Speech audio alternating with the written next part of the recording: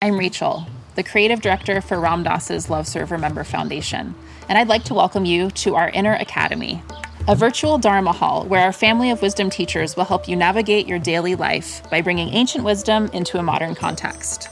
With over 200 hours of audio and video teachings, meditations, and practices from teachers like Ram Dass, Krishnadas, Sharon Salzberg, Jack Kornfield, Roshi Joan Halifax, Joseph Goldstein, and many more, the Inner Academy is your core resource for finding balance, presence, and navigating the ups and downs of your daily life. The Inner Academy has guidance for every step of your journey. Choose from an annual or monthly membership and gain access to past and future courses, retreat replays, virtual community, and much more. If you've been familiar with Love Serve Remember Foundation for a while, you'll know that most of our offerings are given freely or on a sliding scale basis.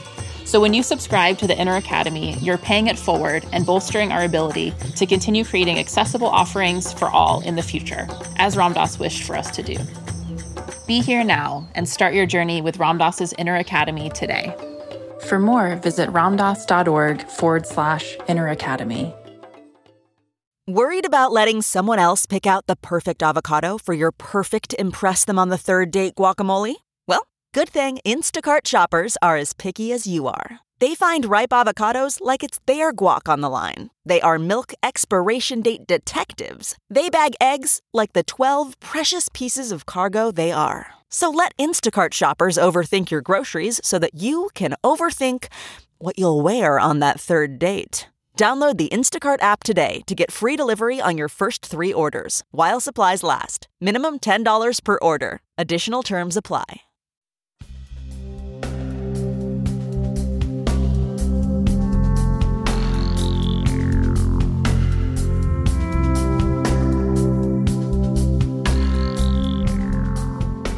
Everyone, welcome back to Mind Rolling. This is Raghu, and I wanted to intro this episode, actually a couple of episodes that we're going to present. And recently we were in Maui for the first time in a couple of years, and 2 years since Ram Dass passed. And we were, of course, gathering together, honoring Ram Dass, and it was called Legacy of Love, actually. And it'll be a retreat for those of you who are interested. Make sure you signed up. You are signed up at ramdass.org, a mailing list, email list, so that you can get a notification, get all of our notifications. We have some really wonderful things happening in 2022, and one of them will be the sessions from this Legacy of Love Honoring Ram Dass retreat. As part of the retreat, though, I did a mind-rolling podcast session, and I had the wonderful opportunity to have a co-host, Ramdev, Dale Borglum. He's on Be Here Now Network and does a fabulous job with his podcast. And we were also very fortunate to zoom in both Roshi Joan Halifax and Sharon Salzberg. So the first part of this podcast, which is what you're going to hear right now, is with Roshi Joan Halifax and, of course, Ramdev. And we were talking about some of the gifts that Ram Dass has given us over these decades, and continues to give through this wonderful archive that we have under Love Serve Remember Foundation. So this was totally a delight for me to hang out with these guys. And the part 2 will be with Sharon Salzberg, and she spent the whole hour with us, actually. So I'm really happy to present these 2 sessions from the retreat as part of our podcast output, so to speak. And I think you'll enjoy both of them, but here we go. And it's interesting because it's, of course, the beginning of 2022, and what a great way to start with these really phenomenal teachers. and good friends of mine. So really happy that this took place. And here it is, part one. Again, my co-host is Dale Borglum, also known as Ramdev, and featuring Roshi, Joan, Halifax. So tune in for part two next week on Mind Rolling on the Be Here Now Network. Go to BeHereNowNetwork.com and catch all of the wonderful thought leaders, presenters, and teachers. See you then. It's exciting to me that we're going to have Sharon Salzberg and Roshi Joan Halifax over this next couple of hours, because they were very big part of the retreats that we have here and have had for many, many years. And just being with Ram Dass, coming here. I'll ask Roshi about that. She'll tell you about her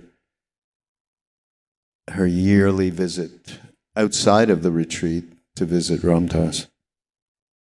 I get stopped a lot because of the Be Here Now network and all the podcasts and so on, and how it has been so important to many, many people,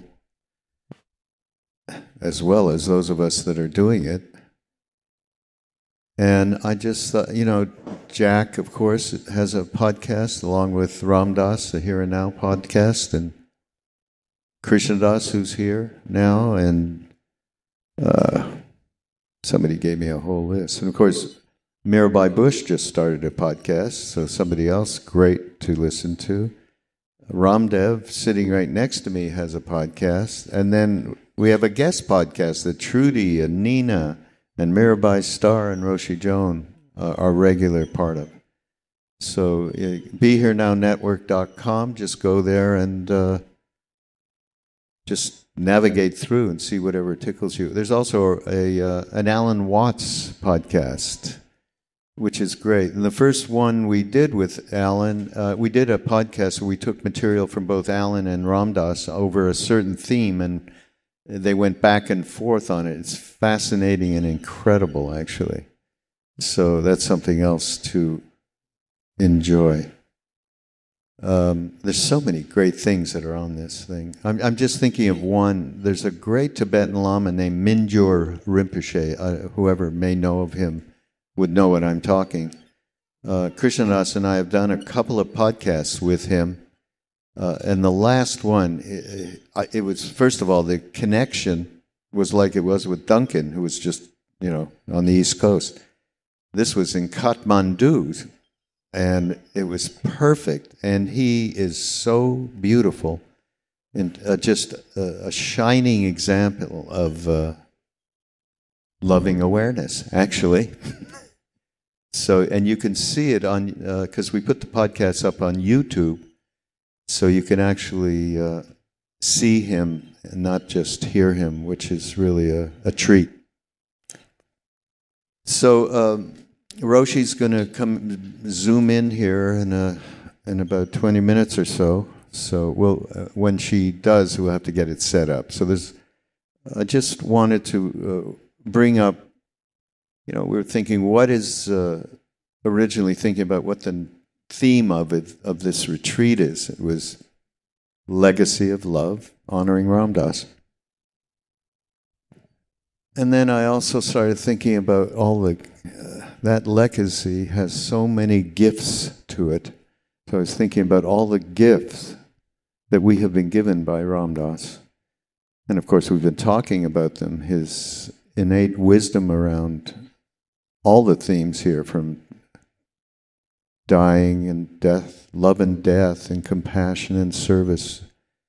But I wanted to get with Ramdev and talk a little bit about maybe more of what I personally got in the very early days of meeting Ram Dass that maybe we haven't really talked about. And the one I was totally thinking about, it was honesty, his self-honesty, and his sense of humor about our predicament, personally, individually, and collectively. And those were two huge things for me when I first met him, because his honesty was extraordinary in terms of talking about his foibles and all of the stumbling that he did on the path and as a human. And when I first met him and started listening to his talks, it gave me such a sense of ease. Oh, it's okay. It's okay to be human. I mean, I love what Jack says from time to time in that beautiful, caring voice of his. It's okay to be human. And that's what I got from Ram Dass, that it was okay and not be embarrassed by all of the stumbling, etc. And then, of course, he was so funny, and he made it light for us. He really did, by that great sense of humor. So I know there are no more of these left that just came out. It's Words of Wisdom from Ram Dass that Rachel Fisher put together. And somehow all the boxes didn't come in, but you'll be able to order it just by going anywhere, from Amazon to Ram Dass's shop.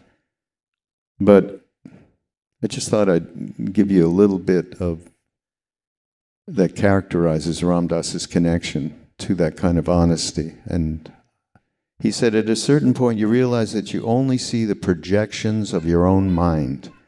The projections are your karma, your curriculum for this incarnation. You are living in a universe formed from your projected attachments. That's what we mean when we say you create your own universe. You are creating that universe because of your attachments, which can also be avoidances and fears.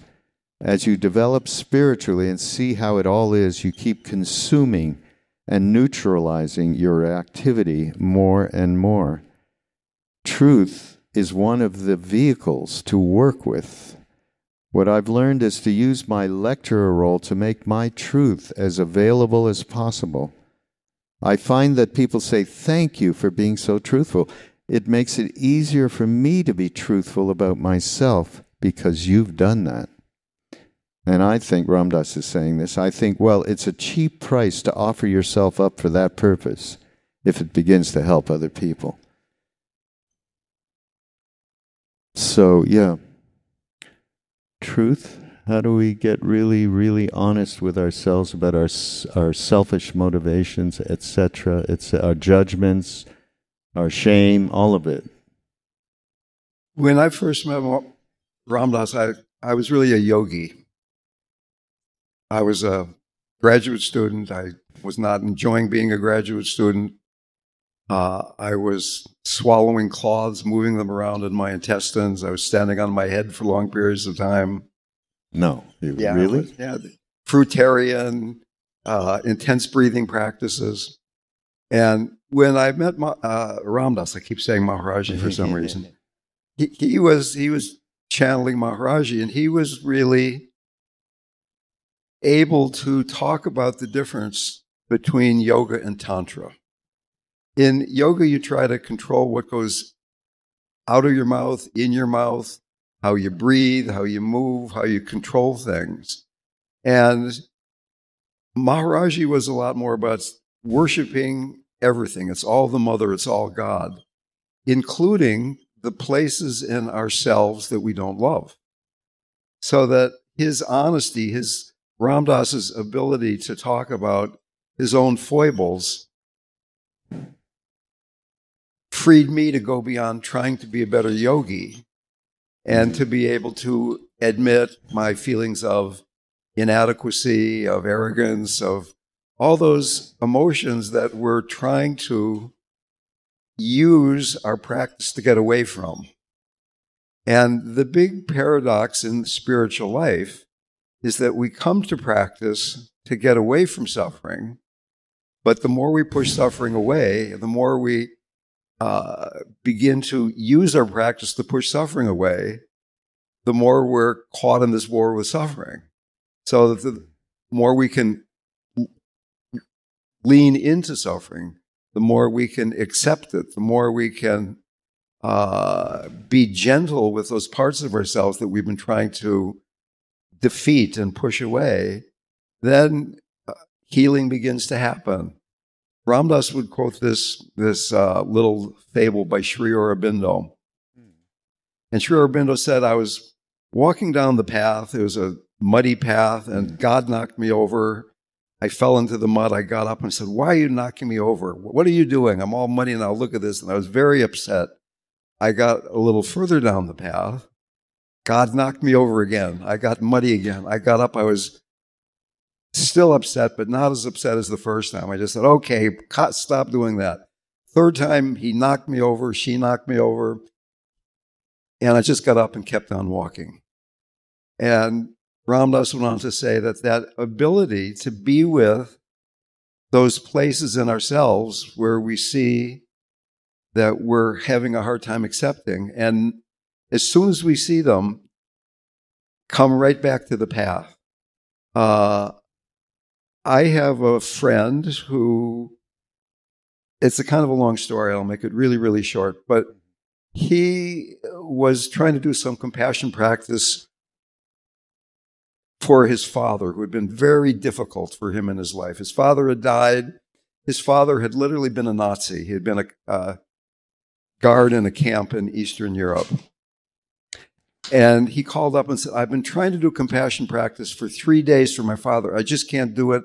I thought maybe you could help me. And I said, well, what you need to do is do compassion practice for the part of yourself that doesn't feel compassion for your father. Mm-hmm. So that wherever we find we're caught, instead of continuing the battle in that moment, can we trust the mother? Can we trust God? Can we trust that even difficult emotions are the path, that every step, every event along the way is the perfect next step on the healing path? In Tantra, the more difficult, the more intense the emotion is, the greater the opportunity for awakening. We're not trying to make everything even and yogically calm it all down, but kind of saying, bring it on. That there's not only the beautiful side of God, but there's the wrathful, there's Kali and there's Shiva, and there's the destructive parts that transform. And in the West, we usually think of God as somebody nice we'd like to have cocktails with. I mean, Jesus, Mary, somebody nice and sweet, but who wants to have cocktails with Kali? Who wants to get... That's a new book, Cocktails with Kali. Cocktails with Kali. There we go. Okay. Oh, boy. Well, in terms of being able to really connect with truth inside yourself, realizing what motivations you may or may not be having around self-interest, etc., as we just discussed. So the methodology that Ram Dass used in the very early days after he first came back from India is ubiquitously known as mindfulness. Right. And he called it the witness. And didn't he get that from Gurdjieff, right? And, partly. Yeah, partly. Yeah. And the problematic thing, either with mindfulness or the witness, is where it's emanating from. And that's why is it your head that's just sort of judging everything? You shithead, you're just doing this for yourself. That kind of thing is as useless as not even being aware. But Ram Dass in the last years, as those of you who have been especially to these retreats, so emphasize loving awareness practice. And that practice is really extremely central to being able to navigate honesty, as far as I'm concerned. Because the purview that you come from that which is not judgmental, it is not the mind-ego thought, it is actually a practice that puts us into our heart space, and from there we can see the stuff but we are not judging it. We are not ashamed of it. We are not guilty. Of course, we are all of those things, but that loving awareness, even for a few moments where you're actually in a place where you're not jumping all over yourself, allows some kind of burning away of attachment. And I think that that's an extremely important gift that Ram Dass gave us, no? Important gift. So Maharaji kept going Sabak, which is a great idea. But when somebody cuts you off in traffic, or you're having a hard day, or you're really being down on yourself, is that part of the one? And this inner truth is being willing to be with any emotion. Emotions aren't good or bad. Every emotion has a healing message to it. And I think that's what Ram Dass was really getting at as the wise psychologist that he really was. Mm-hmm. That instead of controlling things, that if we're really receiving it all as grace. I remember he came up with this slogan in India. He said, fear, comma, no faith. Faith, comma, no fear. So whenever you're feeling afraid of what you're feeling, the fear is greater than the faith. And there's two things you can do at that point.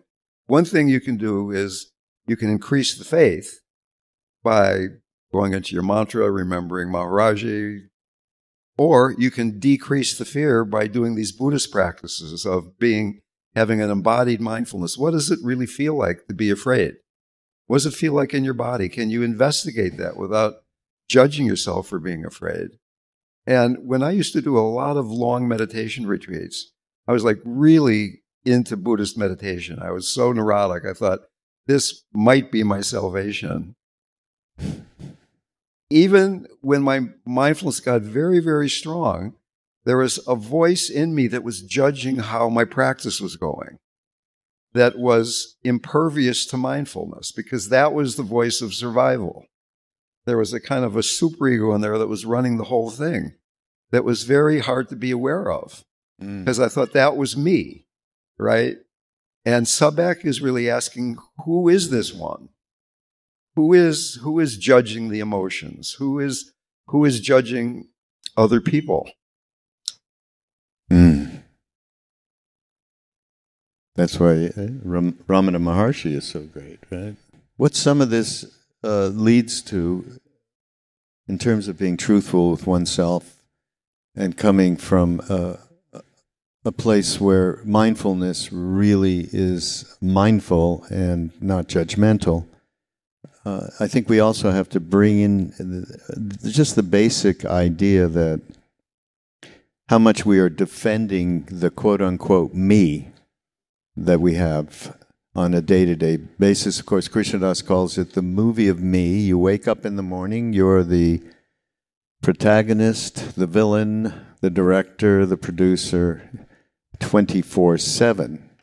And when you can finally realize that, and then you start to see how much you're defending that me territory, then you start to understand what is commonly called today spiritual bypass, right? Which a great teacher of both of us, and many of us back in the day, was Chogyam Trungpa Rinpoche, and he used to talk about it in terms of spiritual materialism. So just using spirituality as a way to feed the ego, which was being fed before by something else that we didn't call spirituality, right? So the penchant we have to protect I want you to consider here, we can ask Sharon about it as well, the penchant that we have to protect our territory and that me is very, very strong. How do we deal with it in terms of trying to be honest with ourselves? You get it? Yeah, I do. Okay. I was just trying to think of the most clever way to respond. Oh, I see. takes a while. Yeah. I mean, to me, it really comes back to having a curiosity, a willingness to be truthful, and really admitting how suffering is being created rather than blaming the environment for the suffering. Am I suffering because of Donald Trump? I mean, I've been facilitating these groups. We talk a lot about compassion. And for 4 years, there was this magic trick I had. All I had to do was say, when you are dying, Donald Trump will be at your bedside. And everybody freaked out. Yeah. And I wonder. any place that you are going to automatically react to that name is going to be there when you're dying. Or if you're a Republican, you love him and you're grasping at that, that's going to be there too. So that sense of being willing to really admit that sense of grasping how suffering is created and bring your heart to that is the practice. And here is Joan. Who is somebody who is extremely important in terms of what we don't even know what we're talking about, Roshi, but hi. Say hello. Oh, we're not hearing you yet. Yeah, but they're fixing that. So we'll just give you the context. We were talking about the gifts that we've gotten from Ram Dass all through this retreat, and one of them that I thought we should really bring up amongst ourselves was the way in which he was so honest with himself, right? In the early days, that was a big boon for us because any dark thought we had, we'd stuff that away, and this isn't spiritual at all. So Ram Dass's honesty and his constant reflection on, remember the witness? Now called mindfulness. And he embodied that. And he gave us a way to at least deal with it on a fundamental level. So we were talking about that, and we just started talking about that in relation to spiritual materialism as a way to defend our me territory. So that brings you up to speed. Well, kind of. Oh, there you are. Much. There you are. Okay. But Roshi, so we're talking about the gifts that we got from Ram Dass. And I know that you used to, because I would come as well, and we'd spend time at Ram Dass's house. And you used to, I won't give the line away, but why did you used to come visit Ram Dass? Well, it was an annual pilgrimage, so I could propose marriage to him. And every time I would say, year after year, I would come and sit, at the breakfast table, 90 degrees across from him. And I'd say, Ram Dass, will you marry me? And he went, no. But the last breakfast we had, before he dropped his body, he proposed to me. And I went, no. But there was a medical... we just... the thing about him, he was just a big tease, a cosmic tease. And, he wasn't self-righteous, and he was always, making fun of himself and of people around him, but never maliciously. Always in this kind of enlightening way, because he saw so clearly through us, through our pretenses and through our fears. So, big gift, big gift. Now, you used to talk about a certain procedure that was performed when you came to Maui, to Ram Dass's house. A transplant of some sort? What? Transplant? You would say... Oh, yeah. Yeah. It's very funny. I said, Zen, actually, I was just writing today, I have to give a talk on the Sansui Kyo, the Mountains and Waters Sutra by Eihei Dogen. And there's one piece of the fascicle where Dogen talks about love. But, the Zen thing is not very lovey-dovey and per se. And so I would tell RD, I come here annually for my heart transplant. Exactly. And, it's always in the retreat, while you are doing the winter retreat, which I would had loved to have come to, but it's during our Rohatsu Sesshin. So I snuck out of the Sesshin at 6:25 and logged into, this wonderful occasion. Mm-hmm. But, this opportunity to uplift Ram Dass's legacy, in our different ways, I think is really important because he gave so much to us. My own work in the prison system was completely inspired by him. Mm.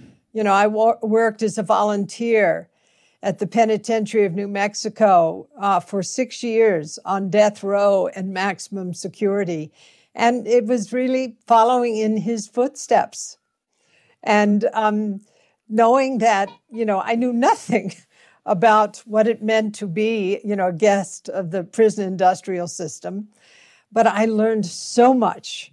And one of the things I learned was to love everybody, no matter how egregious the actions that had brought these men or a man into death row. And I heard all their stories, but it was always coming from love and coming from kindness, really trying to channel Baba's spirit, in the stinking urine-filled halls of that institution. And, the same with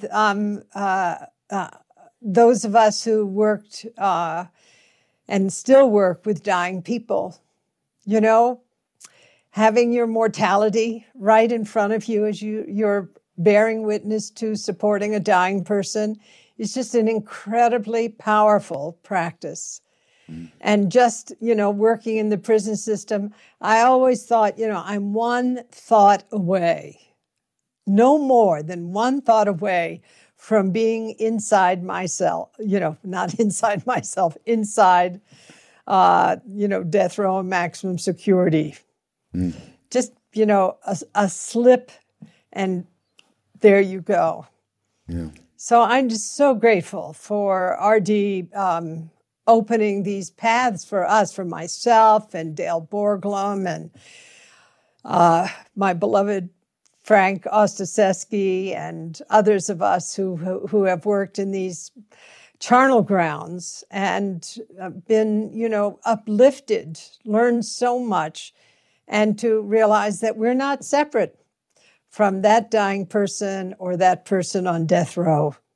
Mm.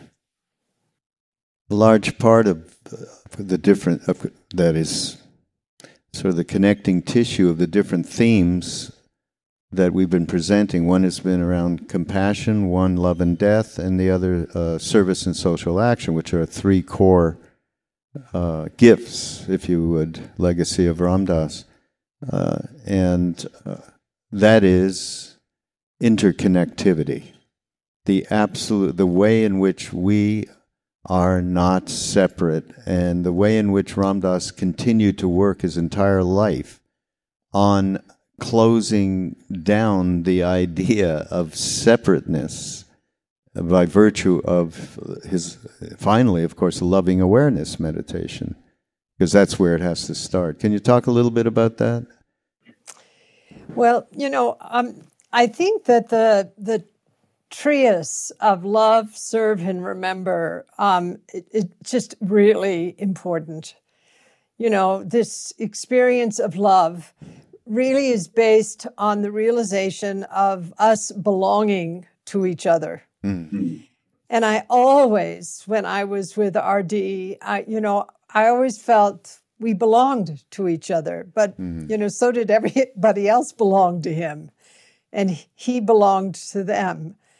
And there was this sense of profound entrustment that one experienced with, being with RD, that there was this letting go, deep letting go, which made it possible, I feel, for the second part of Love, Serve, Remember to be actualized. Because, well, I love what Rachel Naomi Remen said. She said, let's see, helping, fixing, and serving are three different ways of seeing life. When you help, you see life as weak. When you fix, you see life as broken. But when you serve, you see life as whole. And that is, for me, so much at the heart of what RD brought to all of us as a teaching of practice actualization, where we come to this radical realization that to love is to actually be in this state of profound entrustment. Our presence invites entrustment. And how we are with the man behind bars or the woman who's dying. Again, it's the experience of entrustment.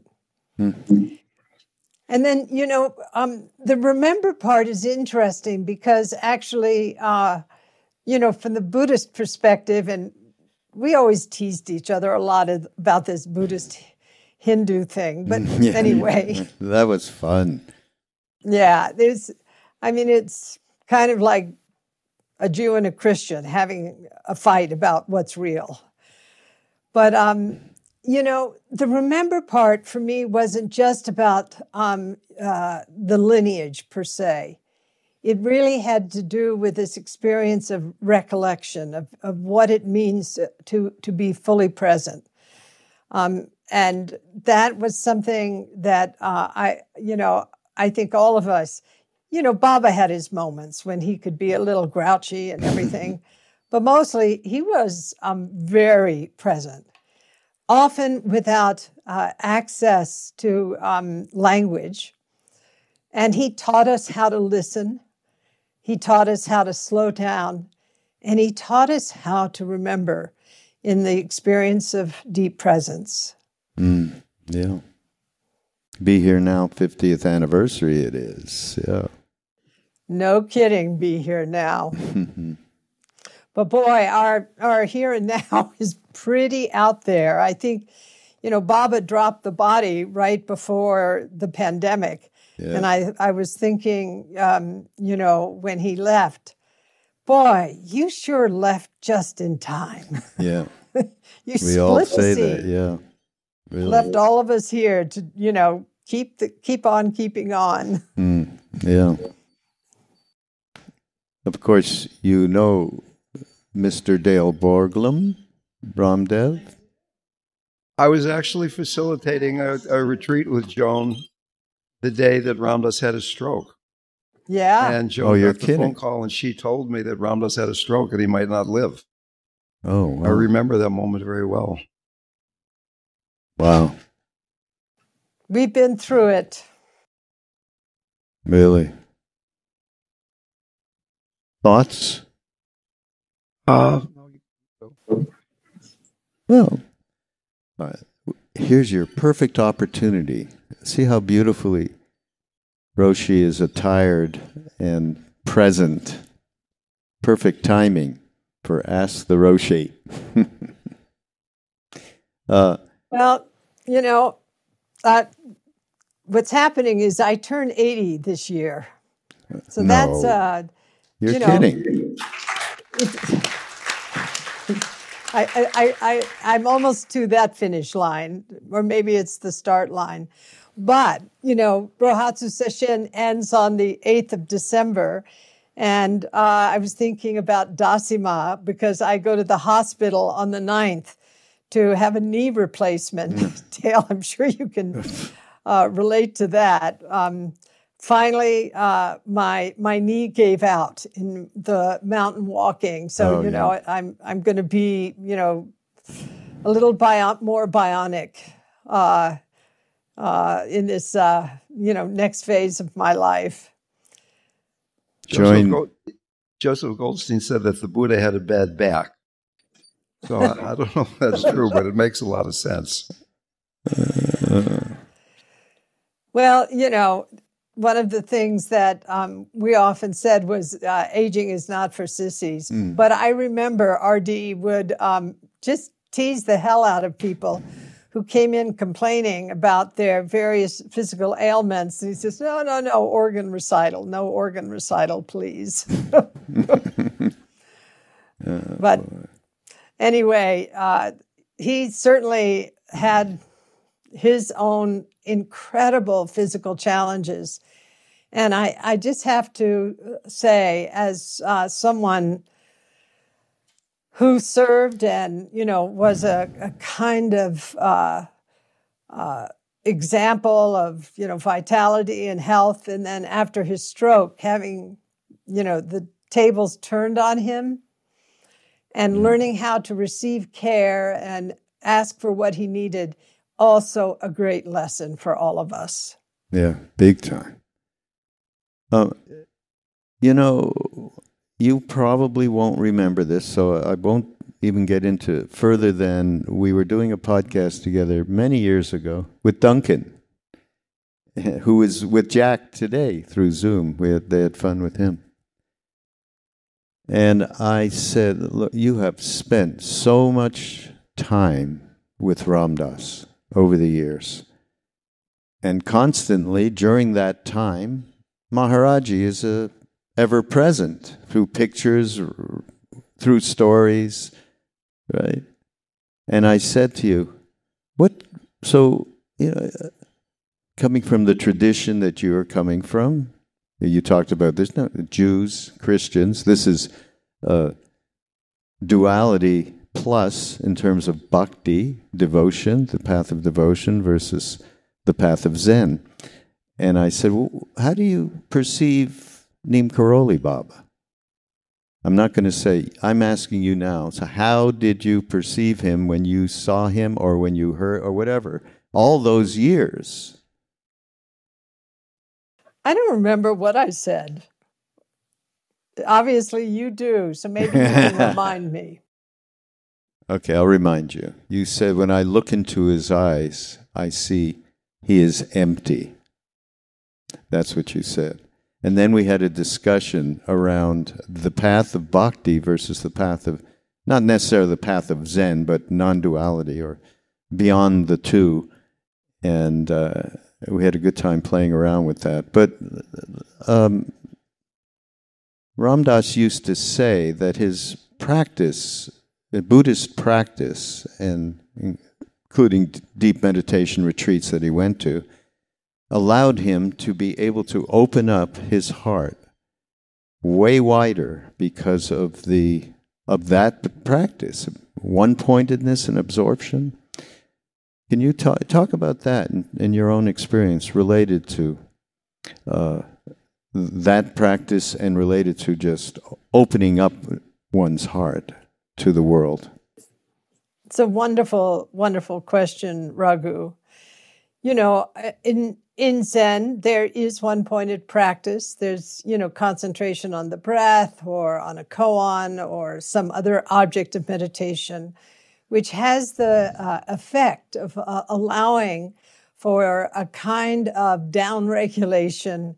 And then from that serenity or that calmness, we're able to perceive things, perceive reality, more clearly in an unfragmented way.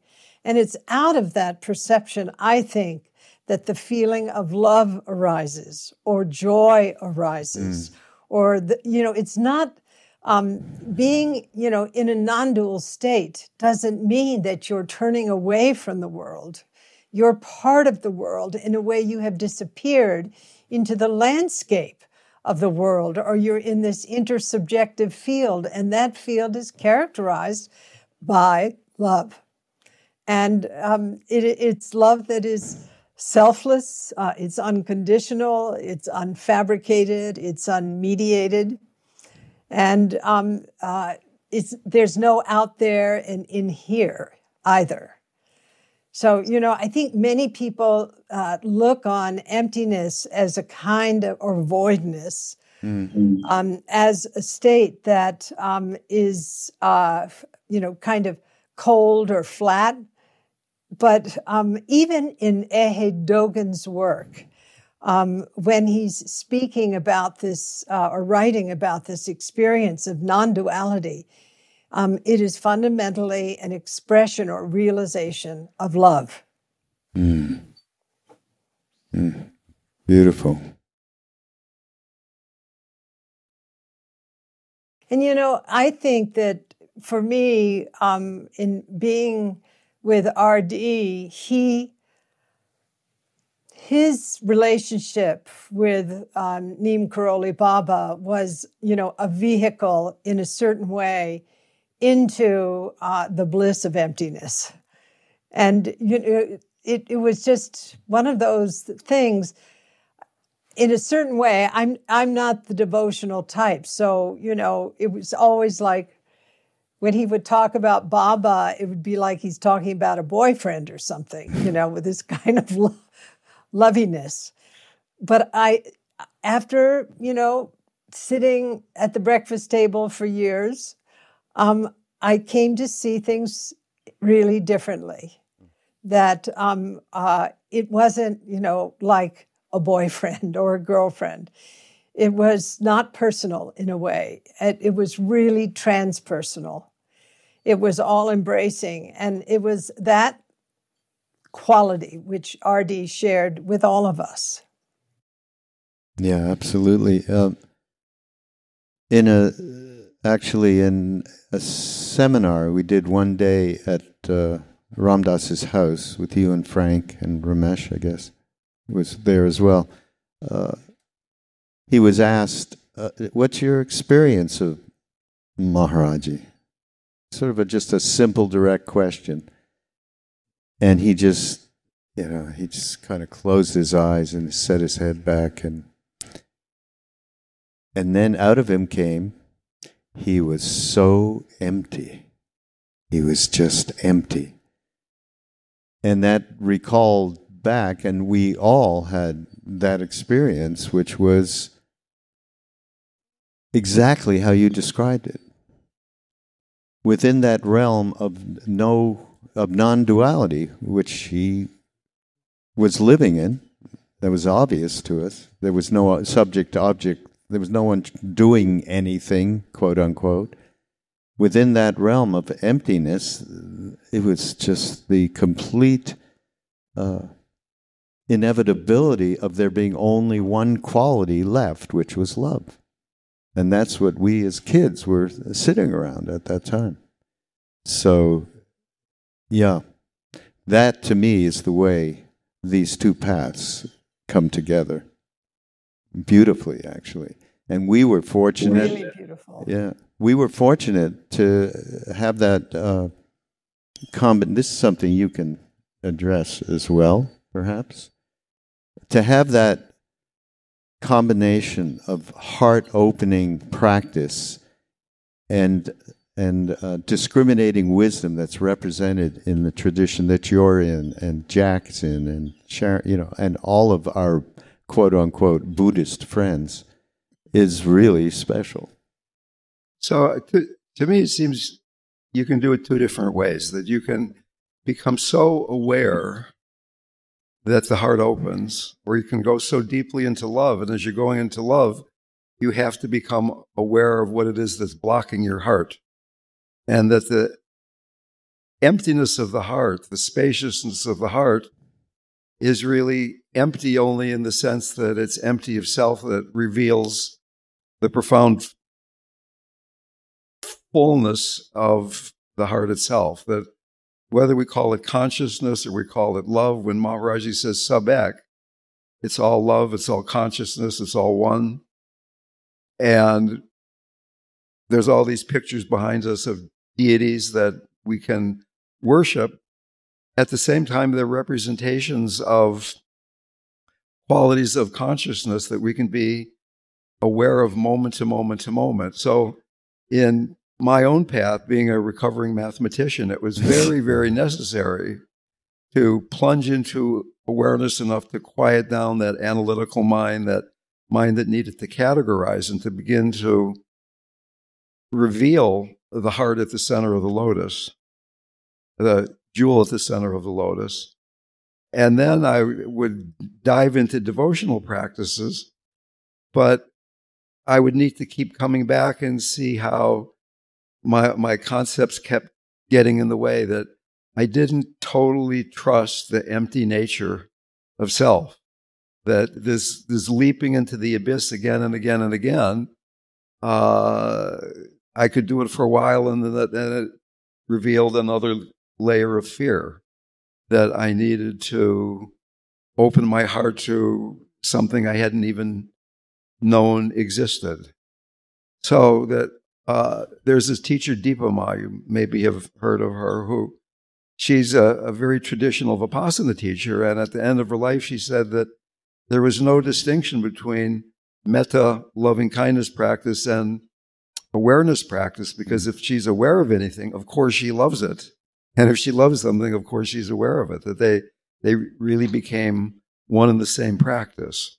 So that whether you start mostly on the awareness side or mostly on the devotional side, they have to come together. That's beautiful, Dale.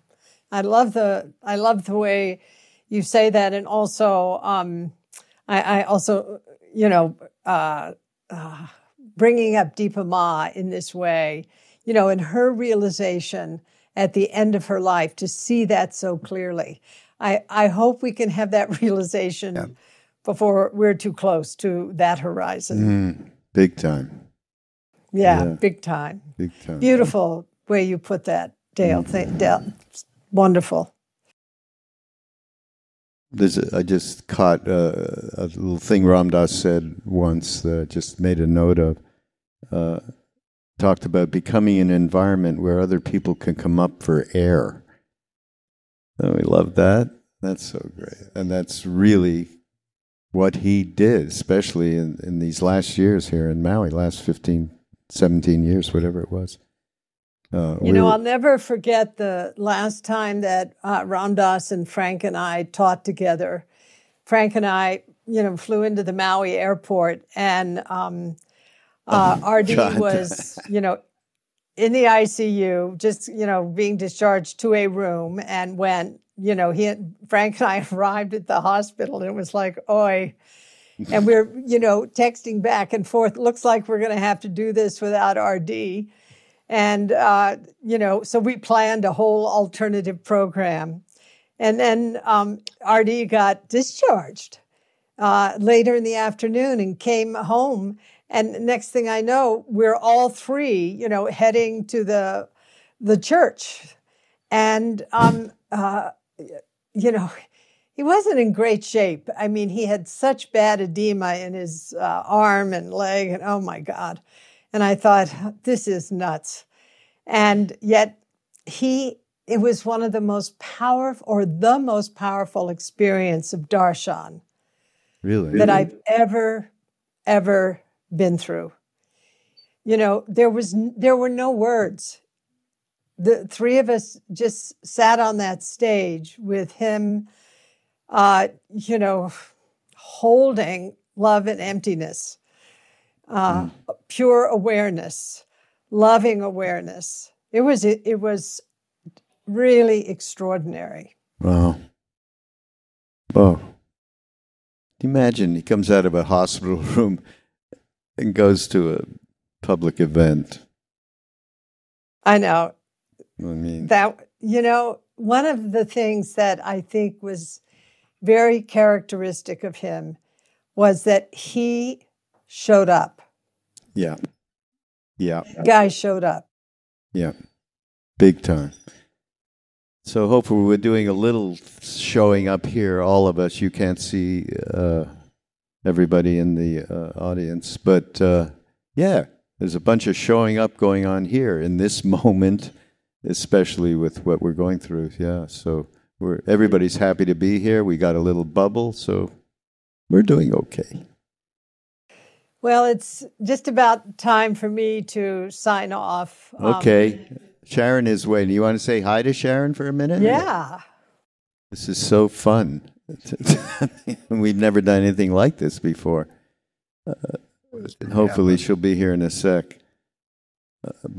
And Dale, it's great to see you again. You too. It's been a long time.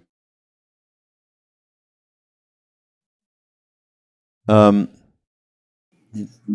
girlfriend. Hi, I'm not, this is so exciting. I know. Look at this. How cool is this? Hi, Sharon. Hi. Ramdev is here. Dale is here as well. Hey, Ramdev. Hey there. I'm Maharaji behind everyone. So we just been hanging with Roshi for a while, but I thought she'd want to say hi to you, and she has to move on to other things at this moment. So, Roshi, thank you so much for being here. Really, thank you. Oh, thank you so much. Just love to everybody, and it's an honor to bring the memories of my buddy forward and also to share this moment with all of you. Thank you. Thank you, Roshi. Bye-bye. Sharon, see you later. I hope so. We have to catch up. I know. We won't do it Talk now. about We don't ever want to do it in public. I agree. Yeah. So Now, these are the two mischief ladies. We make mischief. Oh, you do? Yeah. Good trouble, as John Lewis called it. No? That's it. Love you. Bye-bye. Bye. Love you.